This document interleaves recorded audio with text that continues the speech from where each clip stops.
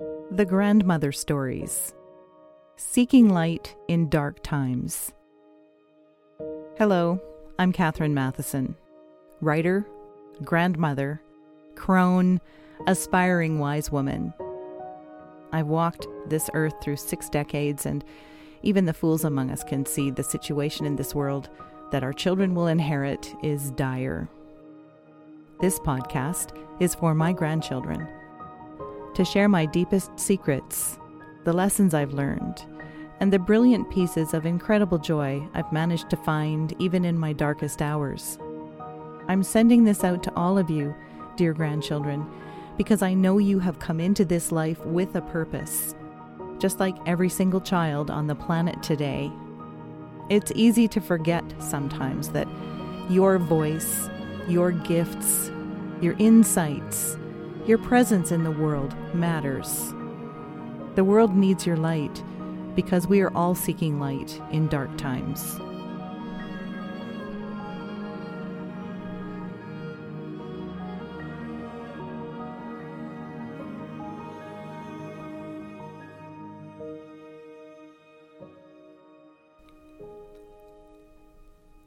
Episode 19. How to see through the veils this Halloween. The moment of transition between the light and the dark half of the year is upon us.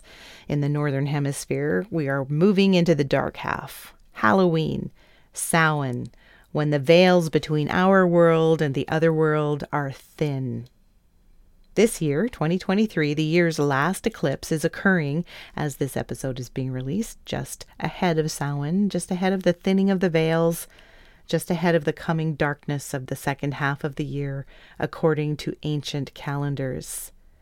It is an intense time in the world, and an intense time for you, as the focus of the eclipse is upon you and the parts of yourself that need your attention. This is a time of moving through doorways, crossing thresholds. You cross thresholds all the time in your daily life. You're a different person at different times of each day as the weeks move on inexorably and the years tick by. Think about your life and the doorways you're always moving through day in and day out. It begins when you go to school as a young child, that first separation from home and from yourself as you are when you are at home. From there, you cross a line every day to go from home to school and then from school to home. The separations continue as you separate from your parents, choose your life path, leave home. Seen this way, you can understand your life as a series of telescoping departures and arrivals as you grow up and then grow older, leaving home and leaving past versions of yourself behind. And each time you leave yourself behind to step into a new version of home or a new role that adds another piece to who you are, you're moving into a new dimension of being. Just by living life and moving from doorway to doorway, you're crossing thresholds in this third-dimensional reality, this time and circumstance you know as your world. And in doing so, you cross thresholds into and out of different states of awareness about who you are, how you are, where you're going, and where you wish to go.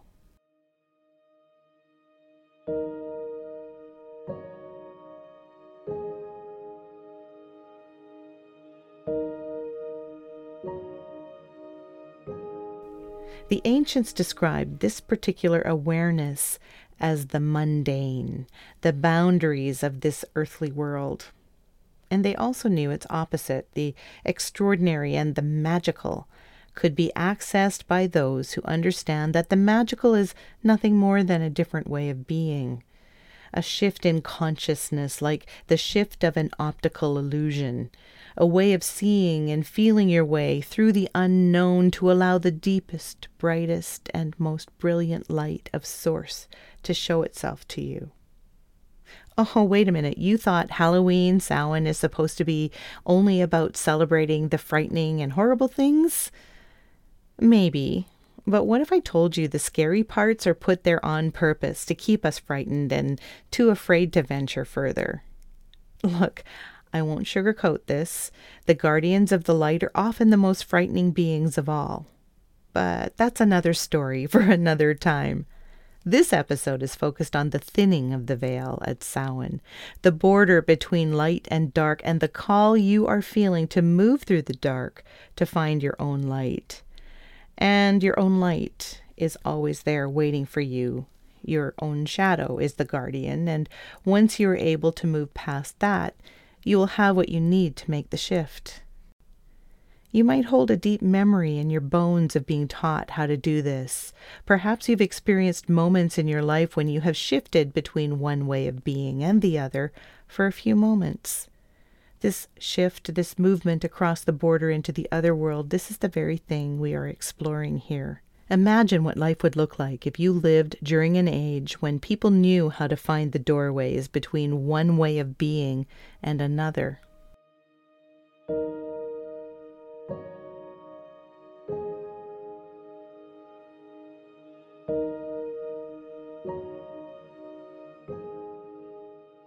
Once, a young woman named Shifra, wearing her leather tunic, trousers, and boots, was walking across a field of deep green grass.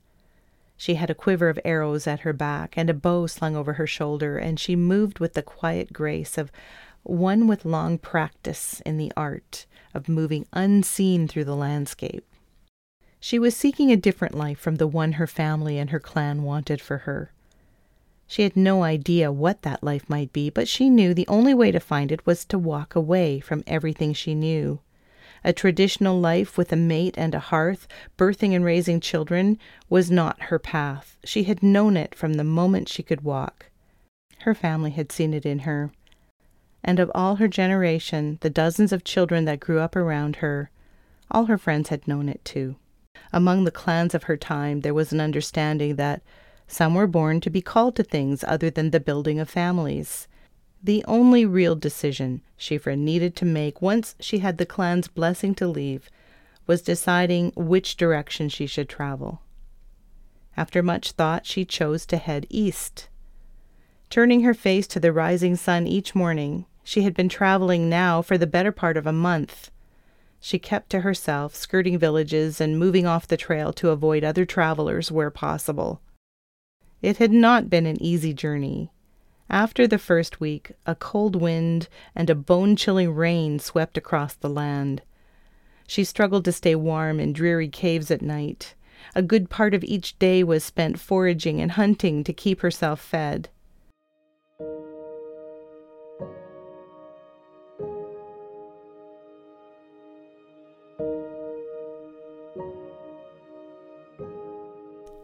Then she came to a village that seemed different.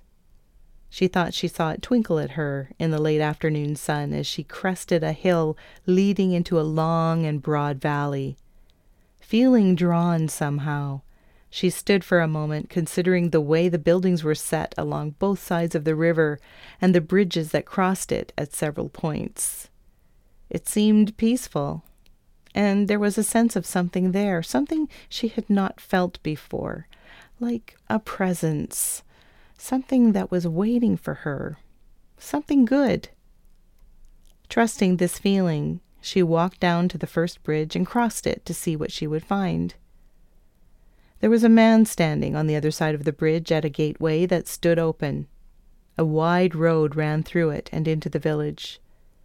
The man at the gate was asking people questions. People were waiting in line to speak to him, and so she waited too. When it was her turn, he looked at her with curiosity and asked her her purpose in visiting the town. "I've not seen you before, and I know you to be a stranger," he said. "I'm not sure why I'm here, but here I am," she said. "I've traveled a long way, and it seems this is my destination." "You speak in riddles," he said, "and now I see you, I think I know your purpose." He stepped back to look her up and down, and she was surprised to feel as if she had nothing to fear from him. He took in her travel-stained leather boots, her bow, her quiver of arrows, and then he nodded. "I've been told you were coming." "What?" she said. "Who told you? I didn't even know myself I would end up here." Miriam told me, he said. She's been expecting you for several days now. She's asked me to send you to her.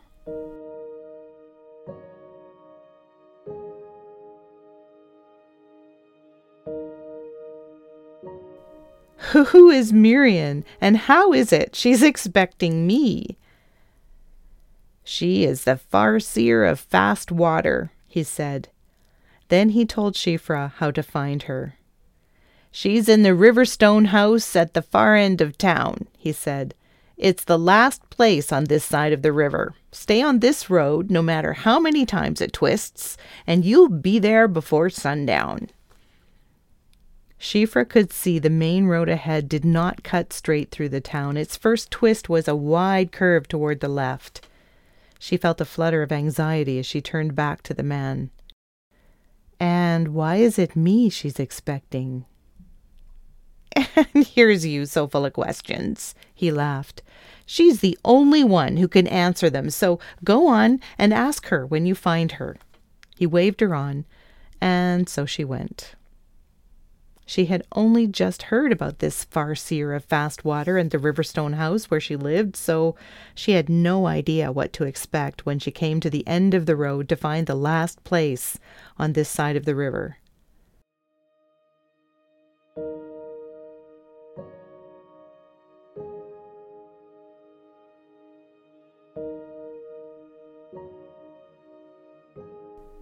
Built almost entirely of smooth round stones, and surrounded on two sides by huge trees that seemed to be part of a deep forest, the Riverstone house looked as if it had been there much longer than the rest of the village. It was set on a high bank overlooking both the river and the village, and a steep path led up several flights of stone and carved wood steps. The steps were almost as wide as the carved wooden porch that ran across the entire front of the house, which seemed to be built to resemble a hill of rocks. Or a cairn, thought Shifra, thinking about the huge cairn on the mountain in the land where her clan lived. But who lives in a cairn? And then a lamp was lit inside the house, and its windows began to glow, and Shifra realized she'd experienced an optical illusion. She simply had not noticed the roof of the house before, because it was carved of wood so carefully crafted that it seemed a part of the forest behind it. Not a cairn, then. As she stared up at the house, one of its stones seemed to detach itself and then make its way toward her, leaping lightly down the steps. She blinked. A large gray cat, not a stone. It was twilight now, Shifra realized, and she'd been standing there for too long. Time to decide. She opened the gate and stepped through.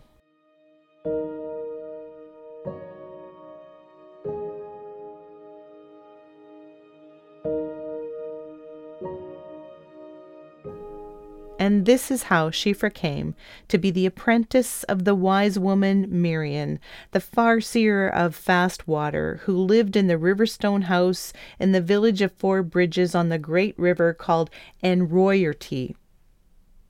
Now, there's much to tell you about Shifra and the farseer of fast water, and how much Shifra was to learn in her time at the Riverstone house, but this is a story about Samhain, and this episode is exploring the shift that allows us to cross the border into the other world. And we are imagining what life would look like if you lived during an age when people knew how to find the doorways between one world and another. So I'm going to tell you that of all the things she learned, the one thing Shifra loved most was the Ceolbren Draach, a magical working Miriam called the Crossing of the Veil. Miriam had shown it to her before her first Samhain as an apprentice. She had begun by drawing the cover from a large white leather-bound frame that hung suspended from the ceiling in a room set aside just for its use. Miriam taught her how to use the Ceolbren Draach.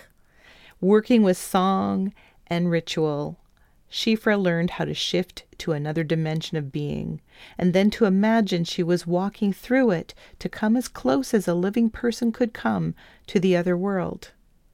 The other world is always as close to you as the caress of the wind on your cheek, Miriam told Shifra.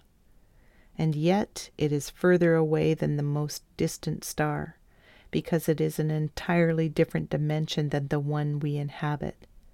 Solve this paradox, and you will be able to cross the threshold at will.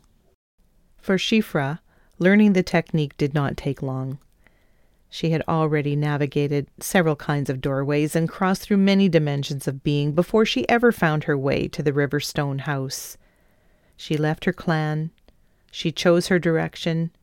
She walked in that direction until she felt it was time to stop. She crossed the bridge. She followed the twisting road. She stepped through the gate to take the path that leads to the porch of the Riverstone house. Each of these steps was taken in the mundane world, with courage and with trust. Miriam showed Shifra the very tiny adjustment that was needed to take those lessons she had learned from each of these mundane crossings. You already have it, she told Shifra. It is there right now. Just look and you will find it. This tiny adjustment was an inexplicable way of feeling, a trust of that tiny wisp of a feeling, and in no time at all she had learned how to shift into the magical. It's like closing your eyes in total darkness and calling up the light and then seeing that light, even with your eyes closed, she told Miriam. Yes, Miriam answered. And then it is opening your eyes and knowing the light is there always, no matter where you are or what you are doing. And on her very first Samhain spent with Miriam, Shifra was able to cross through the Ceolbran Drac. Shifra was amazed at the ease of it, with Miriam as her guide. And on the other side, she saw a line of ancestors wishing to pass their messages and advice along to loved ones. They reminded Shifra of the people who waited on the bridge for entrance to the village. Miriam and Shifra spoke with each one. And then, after most of the ancestors were departing, someone who seemed familiar to Shifra stepped forward. He introduced himself as one of her great-grandfathers. My name is Enda, he told her. I am the one who told Miriam about you.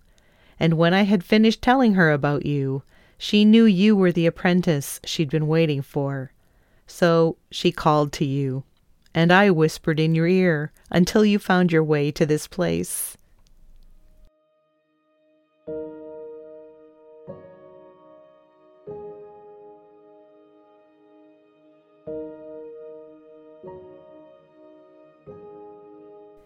Dear grandchildren, that voice whispering in your ear may be the wind or an ancestor, but if you're listening with the intention to hear the light in your soul, you are hearing what is meant for you.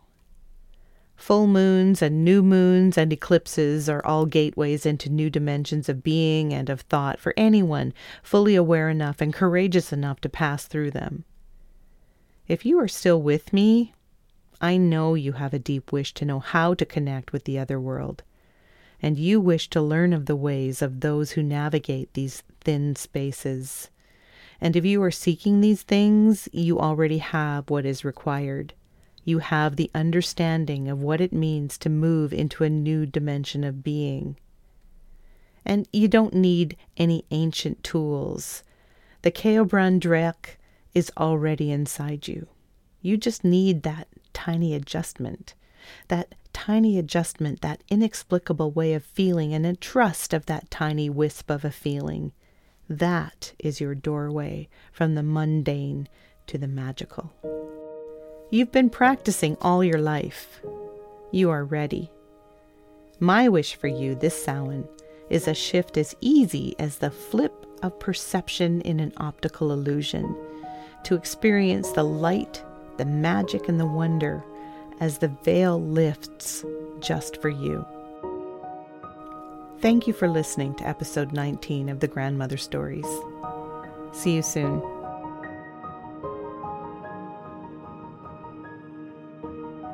This podcast is for my grandchildren, to share my deepest secrets, the lessons I've learned, and the brilliant pieces of incredible joy I've managed to find. even in my darkest hours. I'm sending this out to all of you, dear grandchildren, because I know you have come into this life with a purpose, just like every single child on the planet today. It's easy to forget sometimes that your voice, your gifts, your insights, and your presence in the world matters. The world needs your light because we are all seeking light in dark times.